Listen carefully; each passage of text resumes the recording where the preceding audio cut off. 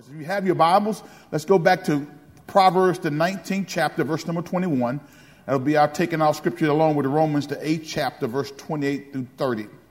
Fulfilling our purpose. And today we're going to talk about what it means to equipping the saints so that we can fulfill our purpose.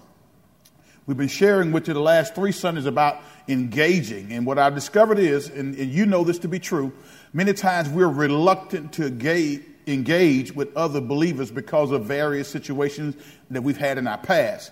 But I'm here to tell you that if we're going to be the church that is transforming a generation, if we're going to be the church that's transforming our community, we have to engage with one another. Amen? Everybody say engage. So today we're going to talk about equipping. Now, the text says this: you can make many plans, but the Lord's purpose will what? Prevail. Let's say it one more time. You can make many plans, but the Lord's purpose will prevail. Go to Romans, the 8th chapter, verse number 28. Romans 8, verse number 28. Glory to God. And we know that God causes everything to work together for the good of those who love God and are called according to his what? Purpose for them. I need everybody to repeat after me and say, God has a purpose for me. Next verse says what? 29. For God knew his people in advance, and he chose them to become like his son, so that his son would be the firstborn among many brothers and sisters. Next verse says what? And having chosen them, he called them to come to him. And having called them, he gave them right standing with himself. And having given them right standing, he gave them what?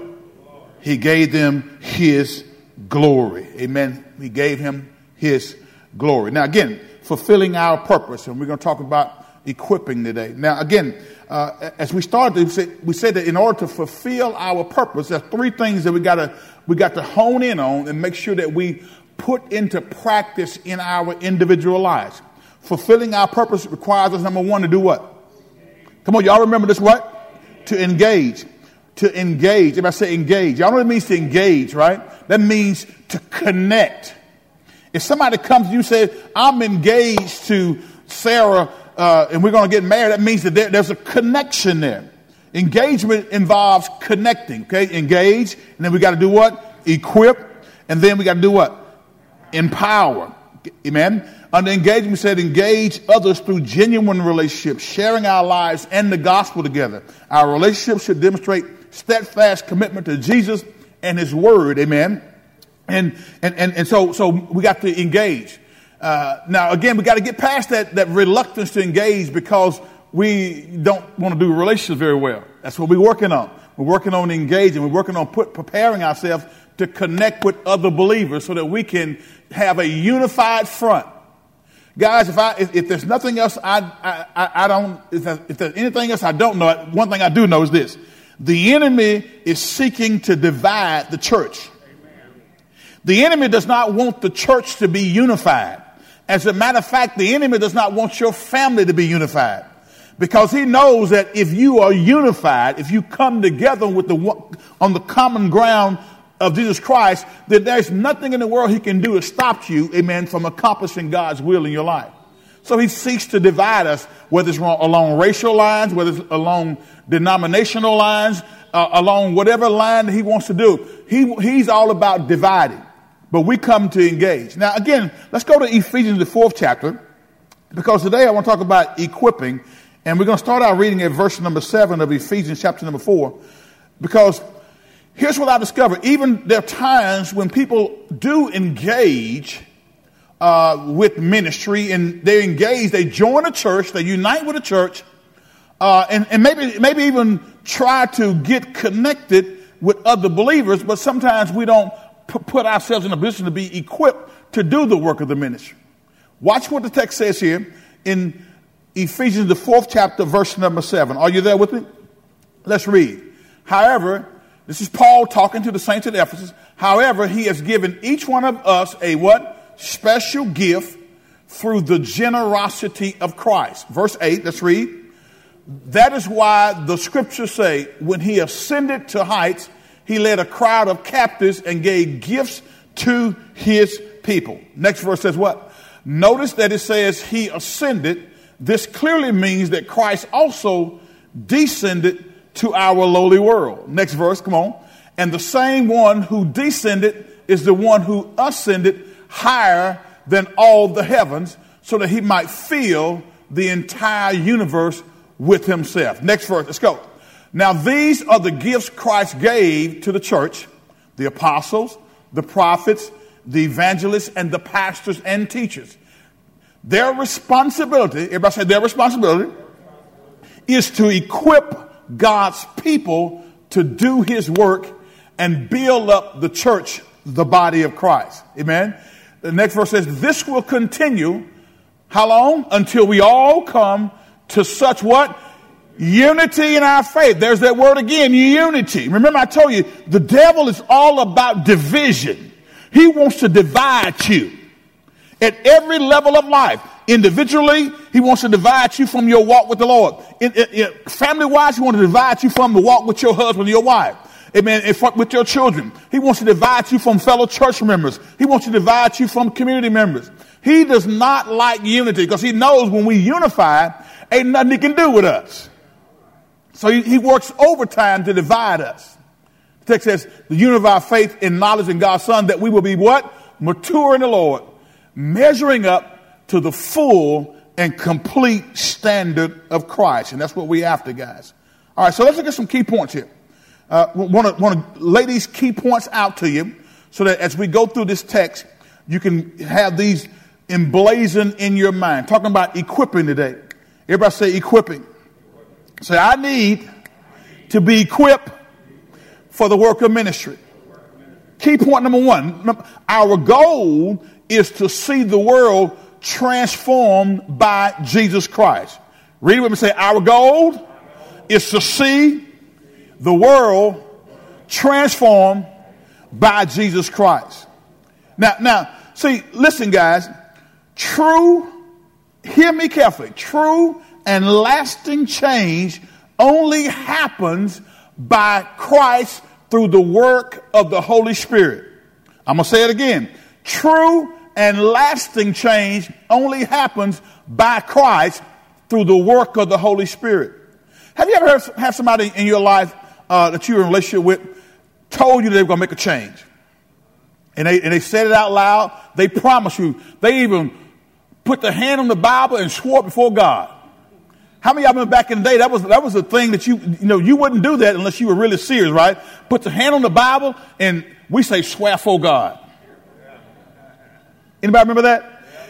And even today, when you really are serious about telling the truth, you swear before God. So help me God. But we've had people who tell us that they want to change, but again they do good for 2 or 3 weeks or maybe a month or 3 months, and then they revert back to the old habits. And one of the reasons why that happens is I don't think that people recognize that true and lasting change happens by Christ Jesus. It comes by Christ Jesus. Now, the other thing I want you to see as we look at this, we desire as a church to see worldwide transformation by Jesus Christ. Worldwide transformation by Jesus Christ. Everybody say by Jesus Christ. Jesus does the transformation, not EBC. Can I say that again? Jesus does the transformation and not EBC. You can be a part of a church and you could have been a member here for the last 45, 50 years and still be the same way you were when you got saved 45, 50 years ago. Because being a member of the church, giving your tithes and offering is not a guarantee that you're going to change. Transformation does not come by just being a member of the church. Are you with me today? Now, as a matter of fact, go to Romans the 12th chapter. Y'all know I love this passage. Romans 12:2. Let's look at this right quick. Talking about equipping. Romans 12:2. Can we read out loud and on purpose? Let's read. Don't copy the behavior and customs of this world, but let God, watch this, let God Let Pastor Adams, did it say Pastor Adams? Let Yvonne Bartley, did it say Yvonne Bartley? Let Tony White, let Charles Hardiman transform you. No. It says, but let God transform you into a new person by doing what? By changing the way you think. So it says, let God transform you. Y'all know Jesus Christ and God are one and the same. God the Father, the Son, and the Holy Spirit. In the beginning was the Word was with God, the Word was God, the Word became flesh and dwelt among men. So Jesus and God are one and the same. So transformation comes by God, by Jesus Christ. Let God transform you into a new person by changing the way you think. Then you will learn to know God's will for you, which is good and pleasing and perfect. So we desire to see worldwide transformation by Jesus Christ. Jesus does the transformation, not EBC. That's why you can have people who are members of this church. And guys, let me tell you something. When you say that you are a member of a local church congregation, you actually represent that church wherever you go. Do you understand me? If you're at school, you represent your church at school. If you're in the workplace, you represent your church in your workplace. If you're in Walmart on Black Friday and everybody's lined up and people pushing, fighting, doing whatever, you as a born-again believer are representing Jesus Christ. Now guys, hear me carefully. You are representing Christ. You are representing EBC. So what does that mean? That means that as a representative of Christ and a representative of EBC, I am accountable for my actions away from this place. Now, guys, listen to let me tell you this right quick. Your effectiveness and my effectiveness as a disciple of Jesus Christ will be limited if we don't understand that principle, and then we just go off into our emotions saying whatever we want to say, how we want to say it, to whoever we want to say it. God is holding us accountable. And if you're a member of a church, your church body should hold you accountable for how you act away from here. I hear some of y'all like, well, I'm a grown man. I'm a grown woman. I don't need nobody telling me what to do. Well, listen, baby, the Bible says this, that we are our brother's keepers. The Bible says that we have a responsibility as a church to judge those in the church who are sinning. All right. Y'all don't believe me. Y'all don't believe fat meat greasy, do you? Go to 1 Corinthians 5th chapter. Some of you old heads know what that means, right? 1 Corinthians 5th chapter. Watch this. At the very end of it, we're going to go down to, I think it's verse number 9. Go to verse number 9. Verse 9 of 1 Corinthians 5th. We have a responsibility when we're members of a church to act a certain way. But we know that the transformation comes how? By God, by Jesus Christ. And he transforms us how? By changing the way we think. Now listen, guys, if we're honest, all of us got some messed up way of thinking that came from our families of origin. Some of the stuff that we learn and how we act comes from the family that we grew up in. And some of it, if the truth be told, is not godly, and it's hindering us from being that disciple that God desires for us to be. Watch what the text says here. Paul is writing here to the church at Corinth. I mentioned this on last Sunday, where this guy here had this relationship going with his stepmother, and the church didn't address the issue. Look at what he says. When I wrote to you before, I told you not to associate with people who indulge in sexual sin. Look at what it says. Next verse says what? But I wasn't talking about unbelievers who indulge in sexual sin, or who are greedy, or who cheat people, or who worship idols. You would have to leave this world to avoid people like that. Listen to what he says. In order to not be around people who sinning like that, you got to leave earth. That's what he says, right? He says, I'm not talking about the world. I'm not talking about people who don't have a relationship with God. I am talking about somebody who has declared that Jesus is my Lord and my Savior. But they're walking in a way that's not indicative of their confession of faith. That's who I'm talking about. And look at what he says. Come on, let's read next verse. I meant that you're not to associate with anyone who claims to be a believer. Y'all not reading this with me. I need y'all to read it and get it down in your spirit. Look at what Paul says here. Watch this, because we are accountable to one another. Now, if you have the mindset that, well, what I do is my own business, then you don't understand what it means to be a disciple for Jesus Christ. And maybe that's the problem. Maybe that's the problem, because you don't understand what it means to be a disciple. So you think, well, I don't want them church folk in my business. Church folk, we're supposed to be a family of faith. And we are connecting so that we can help each other to grow. Amen? Is everybody with it? All right? So as your pastor, guys, listen, as your pastor, I love you enough to tell you the truth. I love you enough to just tell it like a TIT is. Y'all remember that? I'm going to tell it like a TIT is. I'm going to tell it even when you don't want to hear it. Because I love you enough to make you mad at me. Amen? And I know you ain't got to tell me. Some of y'all been mad at me before. I know that. But that's okay. As long as we stay connected. Huh? All right, watch this. So when we in covenant relationship, you're going to get mad. You don't get mad at your wife every time. You don't leave her every time you get mad at your wife, do you? I hope you don't. You don't leave your husband every time you're mad at him, because some of y'all would have been left 1,000 times, wouldn't you? In a week. Now watch this. Look at what the text says. Can we walk together? I meant that you're not to associate with anyone who claims to be a believer who indulges in sexual sin, or is greedy, or worship idols, or is abusive, or is a drunkard. We got drunk Christians. Y'all know that, right?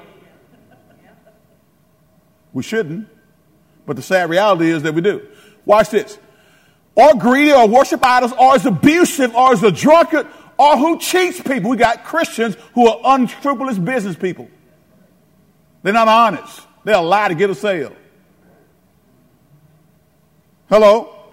They'll lie to get the contract, tell you what they can and what they are going to do, and then when you look up, they didn't do what they said they were going to do, and they get mad at you because you called them on the carpet because they didn't do what they said they were going to do. Watch this.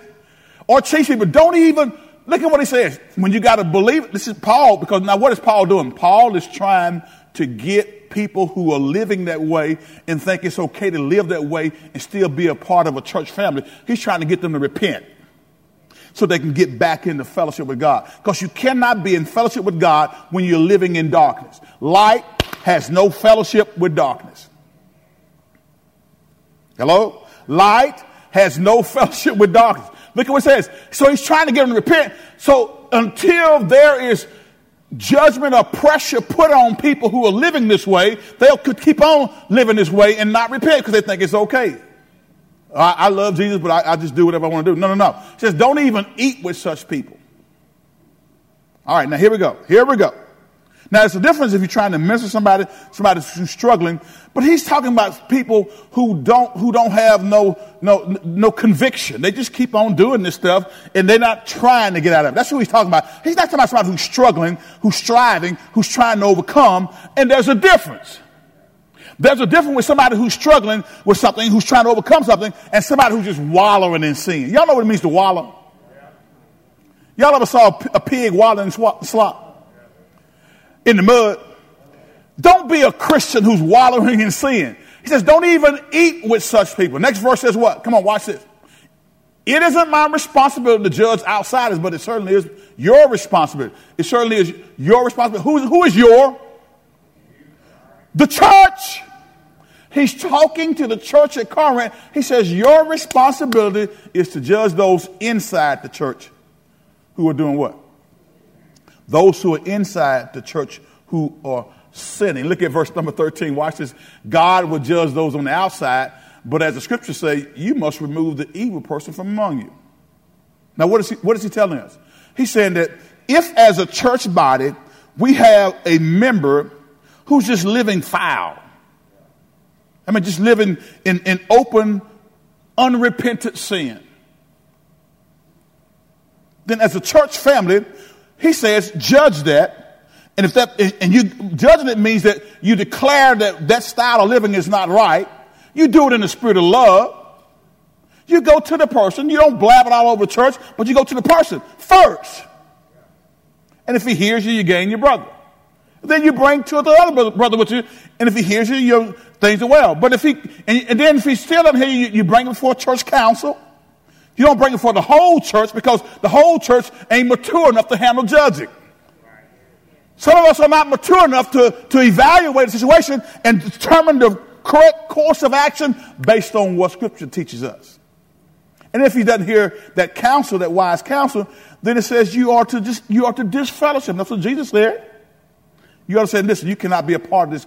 You cannot be a part of this body living like that purposefully and without trying to get out of it. Is everybody with me? All right. So if I'm going to be a disciple, I got to submit to the rulership of Jesus Christ. That's what we just learned, right? So we desire, let's get back to our point. Our goal is to see the world transformed by Jesus Christ. We desire to see worldwide transformation by Jesus Christ. Jesus does the transformation, not EBC. He says he changes us, our behavior, by changing the way we think. However, even though he's the one that does the changing, guys, we're supposed to be the influencers. We are supposed to be influencers. Let's go to Matthew, the 5th chapter right quick, verse number 13. We are to be influencers. Everybody say influencers. We're supposed to be the people who are influencing other believers, just like other believers should influence us. How many of y'all do know that who you hang with is a picture of the window into who you are? Watch this. Who you hang with can determine your course of action. Now, I'm talking about as a believer now. See, we're supposed to be influenced. That means that as a believer, I need to make sure that when I connect with a person, that I have my mind in the right place. Because God called me to be influenced. Look at what he says here in Matthew 5th chapter, verse number 13. You are what? The salt of the earth. But what good is salt if it has lost its flavor? How can you make it salty again?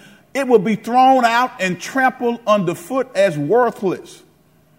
You are what? The light of the world, like a city on a hilltop that cannot be hidden. Next verse says what? No one lights a lamp and then puts it on a basket. Instead, a lamp is placed on a stand where it gives light to everyone what? In the house. Look at verse 16. In the same way. In the same way as what? In the same way that a lamp or a candle, when it's lit in the house, it brings light to the whole house. Y'all with me? If all of a sudden, if I wasn't scared to do it, now I'll tell my light crew to just blank the whole church out, but it may not come back right. But if they turn the lights off, then now we have darkness. But as soon as light comes, we're able to see, right? So what it's saying is we as Christians should be like that light in that dark place. Yes, there are going to be times when God calls upon us to enter into a place of darkness for the purpose of ministering and influencing. Let me say this right quick. You and I shouldn't go back into a dark place if we're not equipped first to minister in that dark place. Now, you can't go back and hang with your guys you get drunk with if you still got you still weak in that area. And then they pass the bottle and say, they top it off. Y'all know what I mean to top it off? I'm showing my age, bro, Carl. Top it off. And if I can't resist topping it off, if I can't resist taking that swig, then I need to stay away until I can get myself equipped to go and minister to those who God has called me to minister and share with. Look at what it says. In the same way, in the same way that the light shines in a dark room, in the same way, let your good deeds shine out for all to see, so that everyone will praise your heavenly Father. So do the good works so that other men can see it, but you don't get the praise, God gets the praise. Is everybody still with me there? All right, so our goal is to see the world transformed by Jesus Christ. and we want to reach every person we come in contact with. That's our goal. All who are lost, we want to see them get saved. We want to reach every person we come in contact with. So as a born again believer, as a member of the EBC, of the Elizabeth Baptist Church in Louisiana, when we go out into the world, when we go out to our places of employment, our schools, and our homes, our mindset should be so focused on the Lord that we're trying to see, Lord, who do you want me to connect with today? And how can I be an influence for you in this very hour? So we want to reach every person we come in contact with. The next thing is we have been called to lead. Key point C is we've been called to lead. We've been called to lead. Leading means that we act upon our faith and engage, everybody say engage in intentional relationships to present the gospel and invite people to surrender their lives to Christ. That's why we're here, guys. Jesus saved us and left us here so that we could engage in intentional relationships. That means that on purpose, I decide today when I go to work, that person that nobody at work's like. How many of y'all got somebody at work or at school that when you talk to a majority of people, they don't really like that person? Okay, all right. Let me back up. How many of y'all know somebody at work or at school where it's hard for people to get along with them? Let me put it that way. Y'all know somebody like that? Okay, gotcha. So maybe they are foul mouthed, maybe they get into stuff, maybe they don't treat people right, and maybe it's that person that everybody is talking about. Have you ever thought about the fact that maybe God has you in that place to reach that person that everybody's talking about? Has it ever come to your mind? Have you ever thought that God has placed you strategically in that spot to minister to that person that nobody like? And maybe that person is acting that way because they got some insecurity, some things on the inside of them that they have never really dealt with. And maybe they know people don't like them, so they get meaner because they know people don't like them. Guys, let me tell you something. We have to be intentional. Leading means that we act upon our faith and we engage in intentional relationships for the purpose of presenting the gospel, and we invite people to surrender their heart to the Lord. We need to understand that. We want to lead people into a relationship with Christ and see them grow in their relationship and share Christ with others. Go to 2 Timothy 2:2 right quick. 2 Timothy 2:2. Watch what Paul says to his young protege in the ministry by the name of Timothy. He talks to Timothy, who's a young pastor. Look at what he tells Timothy. Y'all there? Let's read. You have heard me teach things that have been confirmed by many reliable witnesses. Watch what it says. Now, he's telling Timothy, now teach these truths, the things you've heard from me. Paul says, teach these truths to other what? Trustworthy people. Teach them to what? Trustworthy people who will be able to pass them on to others. So in the body of Christ, guys, there's some things that let me put it this way. Sometimes we waste time with people who are not trustworthy, who are not faithful, and trying to get them to do the work of the ministry. And until they get their mind made up, you're wasting your time. Jesus put it this way, don't throw your pearls before the swine.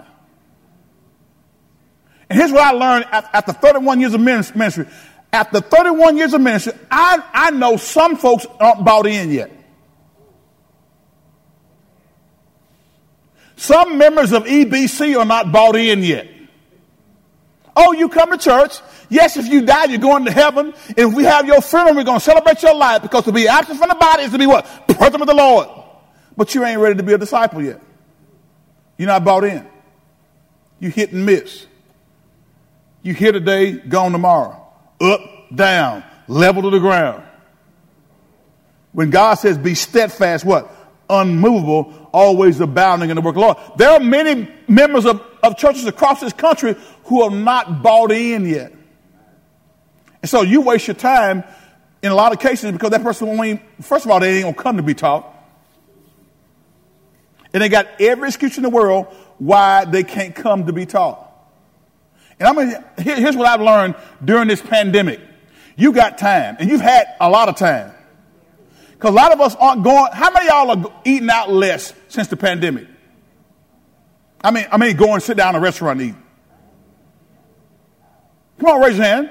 I know Maria and I spend a lot of time eating at a restaurant because that's our fellowship time, but we've been going pick stuff up. How many of y'all been picking stuff up? All right, so that time that you would have been sitting there eating, you got time to get the food and eat it, but at the same time, you got more time. Many of y'all have wore Netflix out. Can we talk? You binge watched every series on Netflix since this pandemic and hadn't spent 5 minutes in your word. And you tell me you don't have time. No, you don't have an appetite. Everybody say, I got time. I just got to get the appetite. Because when you got an appetite for something, come on, you know I'm right about. When you have an appetite for something, can't nobody keep you away from it. Man, I'm telling you I know what I'm talking about. Know what I'm talking about. I drove an hour to get some ribs that I was craving. Drove from here to Magnolia, Arkansas to get some ribs because I had an appetite for it.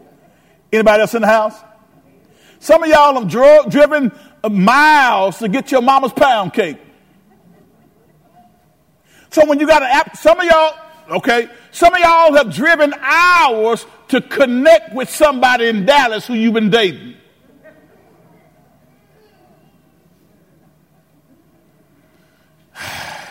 Y'all still ain't getting it, are you? Some of y'all have taken great risk to connect and fulfill your appetite for a person, and it caused you a downfall in your relationship because your appetite was so strong, you took a risk and you lost your job. Because the military said there's no fraternizing between officers and those who serve up under them, but because the appetite was so strong, you as an officer had your career short-circuited because your appetite for that person was so strong. Am I hitting home with somebody?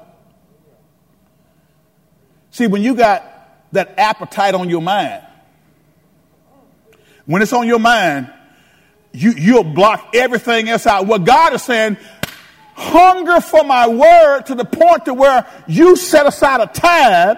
That's one of our challenges this month in application. Set aside a time where you don't allow any interruptions to come in and infiltrate your time with the Lord. As newborn babies desire the sincere milk of the word that you may grow thereby. Some of y'all thinking about some appetites you got, right? What kind of food appetites we got out there? How many of y'all want some greens? We eating some collard greens at the house today. My wife here's some collard greens. Yeah, somebody say mustard. I like collards.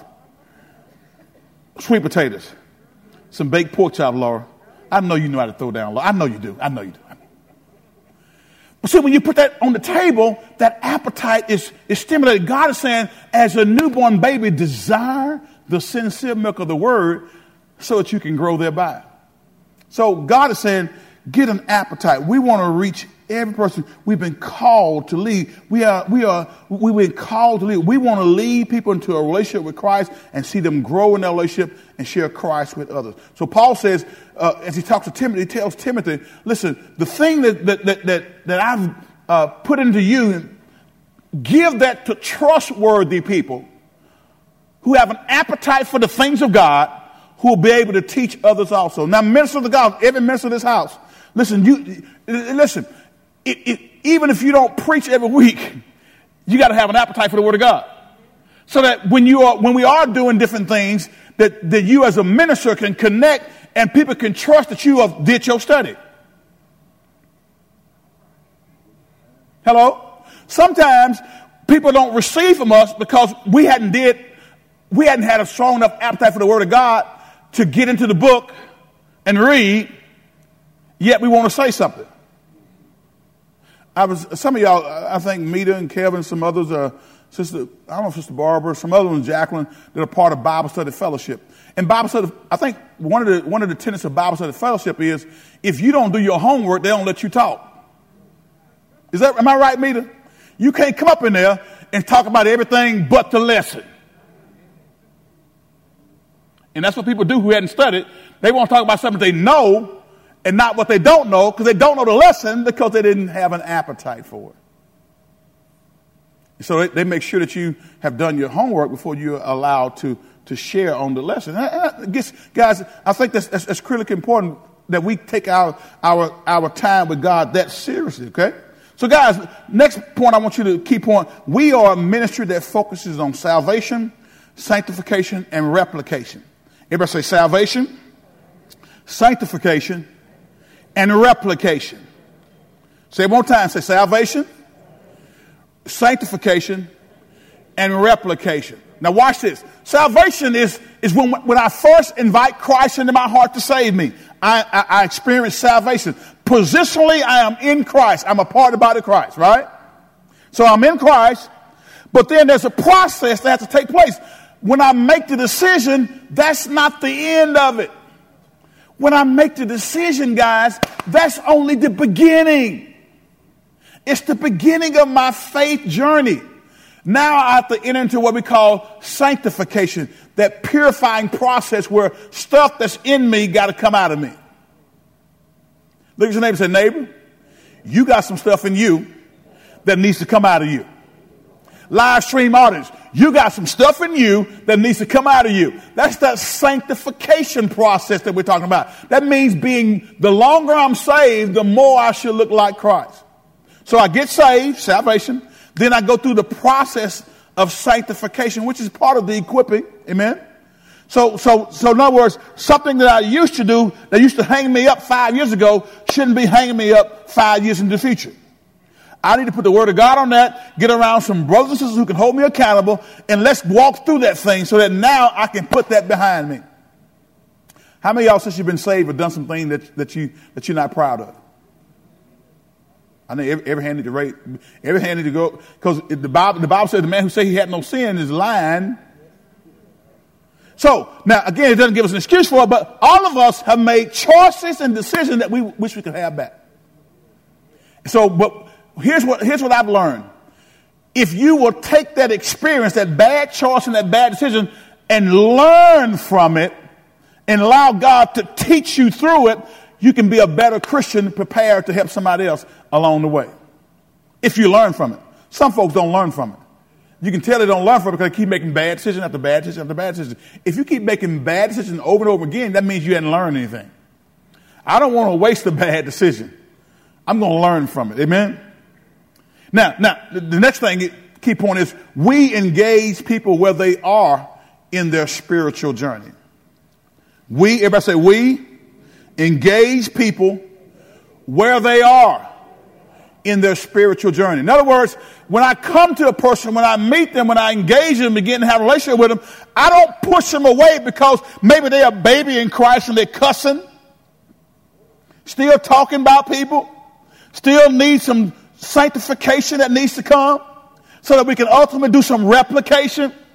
Because when I get sanctified, when I'm walking like Christ, then now I want to replicate that by going and reach somebody else, amen, and help them to grow up and get more sanctified.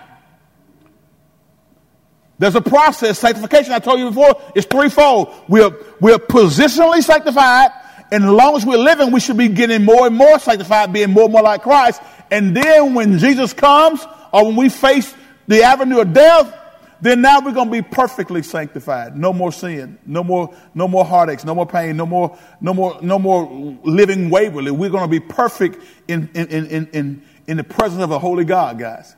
So we want salvation, sanctification, and replication. That's what we want to do. We engage people where they are in their spiritual journey. So in other words, if I come and meet somebody who may be saved, but they're still a baby Christian, I don't throw them away because their mind ain't right. Let me say it again. I don't throw them away because they may be down here and I may be right here.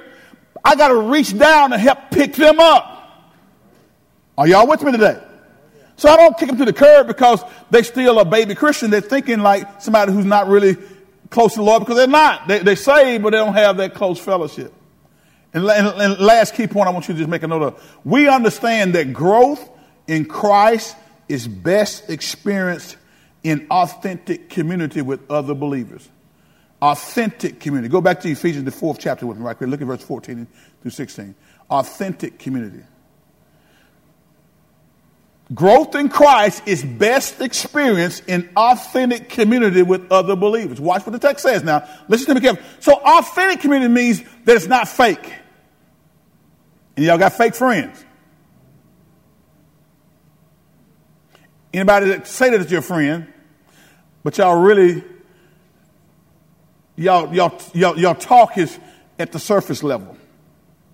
See, surface level talk means that maybe you're an acquaintance, but you don't have friendship in the true sense of the word friendship like the Bible says. The Bible says, faithful are the wounds of a friend, but the kisses of an enemy are deceitful. See, a true friend, y'all can talk about whatever you need to talk about. Y'all may fall out, y'all may get mad, but y'all coming back together. You don't take the relationship and throw it away because y'all had a disagreement. That's true friends. See, if somebody gets mad at you and walks away from the friendship because you told them the truth about themselves, they were not really your true friend. Or let me put it this way. They don't understand what true friendship really is. Because some of y'all want people to tell you how good you are and don't tell you the bad stuff. Hello? I said some of y'all are in connection with people and all you want to hear is how good you are and don't want to hear the warts that you got in your life or have those warts or those blind spots to be pointed out. One of the things I can appreciate, and I tell every husband this, and this is, my wife does this for me. My wife has a doctorate degree in telling me what's wrong with me. Now, I say that facetiously with a sense of humor because I understand that she's going to tell me stuff that nobody else may not tell me. Hello? See, she's going to tell me some things that nobody else may not tell me. You may not feel comfortable telling me as the pastor of the church, but she'll tell me. That sermon didn't hit on nothing. She don't say it that way. She said, I didn't quite get what you were saying. And if you preach enough times, there are going to be some times, I believe God allows it to fall on deaf ears because, see, if you preach enough times, there are going to be some times where what you say is not going to resonate. So you go back to the drawing board and say, God, I got to rely on your Holy Spirit because I can't do this with my own wisdom and intellect. Because man is so prideful that man will begin to think that it's all about him and his doctorate degree or his study habits that gave that great sermon or his oratorical ability. And God lets something fall flat and nobody knows what you're talking about just so you can get back to yourself and not be built up in pride. So we need people in our lives who will tell us when we, maybe not quite where we need to be. And true friends will do that. And when they do that, you don't pull away from them. Now think about yourself. How many of you have people in your life that can do that for you? And y'all stay connected? How many of y'all got somebody in your life who can talk to you about you? And you don't throw an attitude. Well, if you do throw an attitude, you get over it real quick because you know they're telling you what you need to hear. You need somebody in your life like that. I'm going to say it again. You need somebody. I'm looking at you need somebody in your life who will tell you the truth about yourself. Now, if you don't have that, try to get that. So my wife does that for me, and I do it for her.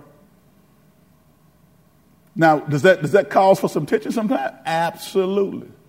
Can I get two married people here who raise their hand and say, I know what you're talking about, preacher?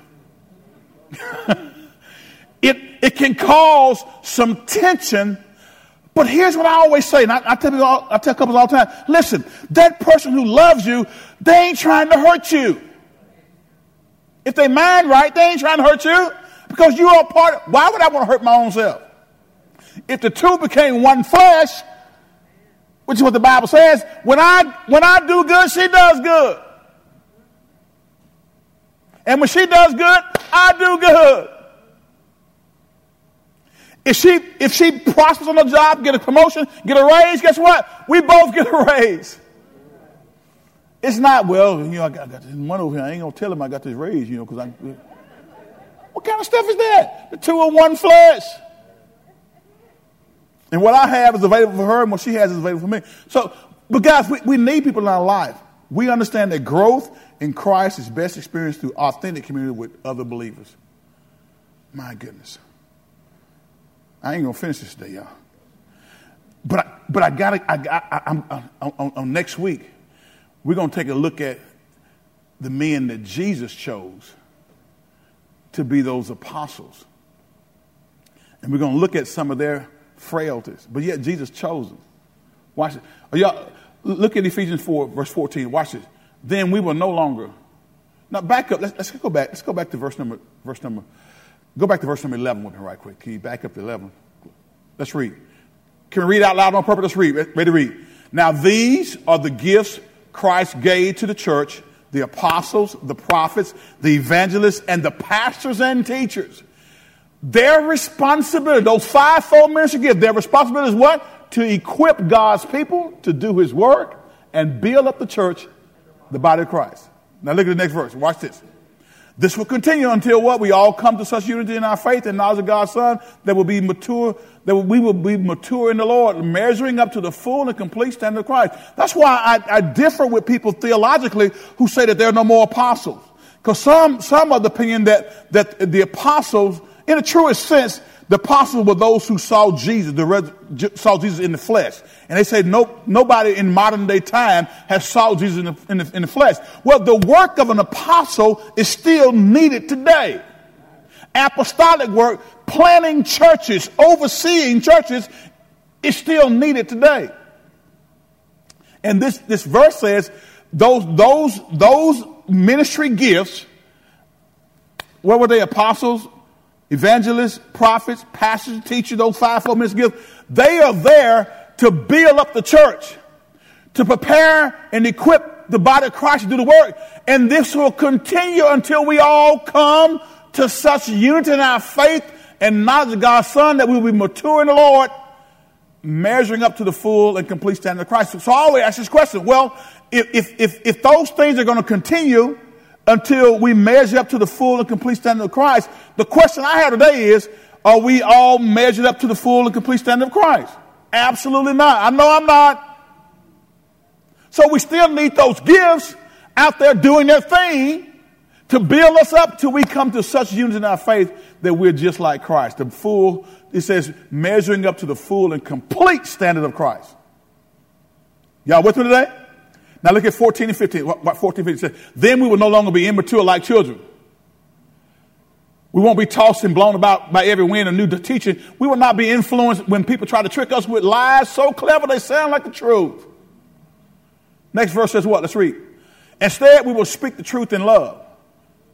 We will do what? Speak the truth in love. Now, some of y'all offend people by the way you talk to them. Can we park there just for a second? Some of you on here, I know you tell the truth, and I know you say, Pastor, I'll just tell it like a TIT is. Well, there's a way to tell it like a TIT is, in the spirit of love. Let me go to this side of it. Y'all don't want to listen on this side. There's a way to talk to people, and the Bible gives us, the word says, instead we will do what? Speak the truth in love. In love, growing in every way more and more like Christ, who is the head of his body, the church. Speaking the truth in love is something that if we will learn to do, guys, it will help us in our walk with God. It'll help us to be able to reach those people who we're in connection with. I told you on last week that many of us, in the last couple of weeks, many of us are afraid to engage fully and completely because we've been offended and hurt by people in the church. I said in the church. Let me say it again. In the church. And for some reason, we thought that when you get a room full of saved people who got issues, just like you got issues, that everything's going to be perfect, and nobody in the saved church with people with issues who have faults, that we're going to have all these folks in there with faults go come together and everybody going to do what they're supposed to do. Who told you that? See, when we falter, it's because we're not growing in our faith. We should be growing in our faith to the point to where some of this minor, minuscule stuff shouldn't throw us off track. But the fact remains, when we're not growing, we'll let stuff get under our skin. We'll get mad at the preacher. We'll blame everybody except the person in the mirror. Look at the man in the mirror. Look at the person in the mirror. Because I told you before, nobody can make you mad. You get mad on your own. Because being mad and being angry is how you choose to respond to something. Listen, there are some folk who get mad at what somebody says, and the next person will laugh at it. So if that person could make you mad, then everybody would have been mad because they said something, but this person here chose to brush it off. But you took it as an insult, and you got angry. Nobody can make you mad. It's what's on the inside of you. Instead, we will speak the truth in love, growing in every way more and more like Christ, who is the head of his body, the church. Verse 16, watch this. It says, he makes the whole body do what? Fit together perfectly. Who does? Who? Back up to the verse. I need y'all to answer this right. Come on, look at it. Instead, we will speak the truth in love, growing in every way more like who? Christ, who is what? The head of his body, what? So Christ is the head of what? I thought Doyle Adams was the head of the church. No, it's not me. It's Christ. I'm an under shepherd who's been assigned to this place here for the past 31 years to help equip you. But I'm not the head of the church. It ain't about me. It's about Jesus. He's the head of the church. He's the head of his body, the church. Now let's roll into this next verse. He, who is he? Christ, makes the whole body fit together perfectly. As each part does its own special work, it does what? It helps the other parts grow. Now look at this, guys. Look at this as I get ready to close. Look at this. As each part, now you got to do your part. I'm going to tell the truth. Some of y'all have been holding out on your part. Some of y'all have not engaged. Some of y'all have not chosen to equip yourself. Some of y'all are not chosen to be empowered by Holy Ghost. And so now you holding out on us. And this verse here says, when you do your part, it helps the other parts grow. So maybe some of us are not growing because you're not engaged in being equipped and letting your gift be utilized to advance the kingdom principles. He makes the whole body fit together perfectly. As each part does its own special work, it helps the other parts to grow. That means we need each other. So that the whole body is healthy and growing and what? Full of love. Now, the equipping process, I got about a minute left. Let me go through these right quick. So to equip the church for unity and service, God gives every believer a spiritual gift, a special ability to be used in service to God's people for the expansion of his kingdom. Everybody say, I got a gift. All right. Now, these gifts include empowerment for the leaders. In other words, he gave some apostles, some prophets, evangelists, some pastors and teachers. We just read that, right? Next thing, their purpose is for equipping the saints for the work of ministry to build up the body of Christ. And there's three classifications of spiritual gifts, but we just look at these what we call ministry gifts: evangelists, pastors, teaching, all those. But there's Holy Spirit gifts. But we don't have time to go into today, but there are three classifications in the scripture where you see three classifications of spiritual gifts. All right, so to understand the church, all you have to do is understand your body. It's a living organism composed, what? Of many parts working in harmony to contribute to the whole. So if you understand your body, how your body works, your feet, I put shoes on this morning on these feet so I could walk to my car, get in my car, drive my car, get out of my car, walk grand to the hospitality room and walk in my office. I need feet to do that. If I didn't have any feet, and my legs were cut off at the knees, I'd have to try to do this, and that'd be very difficult, wouldn't it? All right? But those feet are there to enable me to walk appropriately. Every part of my body has a function and a purpose. And the truth be told, I don't want none of it taken off. I don't want no surgeon to have to take nothing off of me that don't supposed to be off of me. You got me? So to understand the church, all you have to do is understand the body. It's a living organism composed of many parts working in harmony to contribute to the whole. That's what we are doing here at church. You have gifting that we need. Let's utilize those gifting, okay? Paul says the church is Christ's body, and the church will only grow and mature when all the parts operate in harmony and in unity. Listen to that. The church will only grow and mature when all the parts operate in harmony and unity. So you have giftings that are designed to help the church grow, and it has to be in unity. It's kind of like if you play the piano and you sat down there, people won't get blessed if they don't know what you're playing. Right? How many of y'all know how to play the piano? Anybody? Faye's over there. Now, Faye could come up here and begin to play this piano, and you could probably distinguish. Now, if I get up and do this, and you don't know what that is, right? Now, that ain't nothing. You can't follow that, but somebody who can play will have everybody singing together. But if I got there and start trying to play, y'all wouldn't know what to sing. And it wouldn't be a good atmosphere. Y'all be talking, oh, Holy Ghost, thank you. Now you'd be like, oh, Lord Jesus. Hurry up and let me get out of this place. Watch this, guys. Paul said the church is Christ's body, and the church will only grow and mature when all the parts operate in harmony and in unity. Last point here, and we're going to pick up on next week. Our relationship to the corporate body, hear me carefully, our relationship to the corporate body is crucial to our own spiritual development and the development of the church. Let's read that out loud on purpose. Ready to read. Our relationship to the corporate body, the church as a whole, is crucial to our own spiritual development and the development of the church. So that old adage, well, I'm doing good by myself. I don't need to. I just come to church and leave and get my music and my message, and then I'm going home and I'll see y'all next week. No, you can't grow like that. You have something that we need, and we have something that you need. Your gifting, our gifting, working in concert helps the body to grow. Everybody say, let's get equipped. Every head bowed, every eye closed.